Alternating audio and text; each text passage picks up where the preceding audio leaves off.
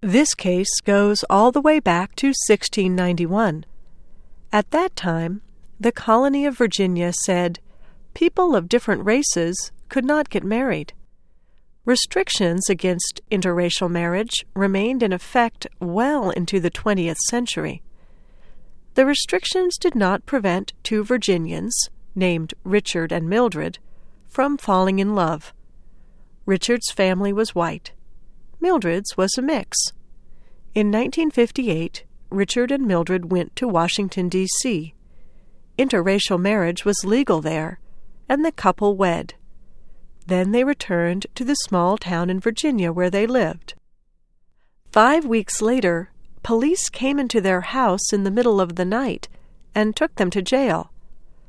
Richard and Mildred were ordered to leave Virginia.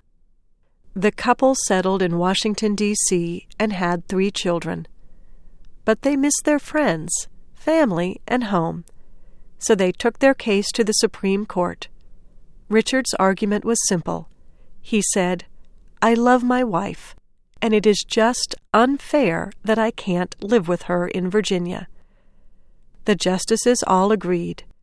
They struck down laws banning interracial marriage, saying the U.S. Constitution permitted individuals, not the state, to decide whom to marry. By the way, the couple's last name? Loving. The case is known as Loving versus Virginia.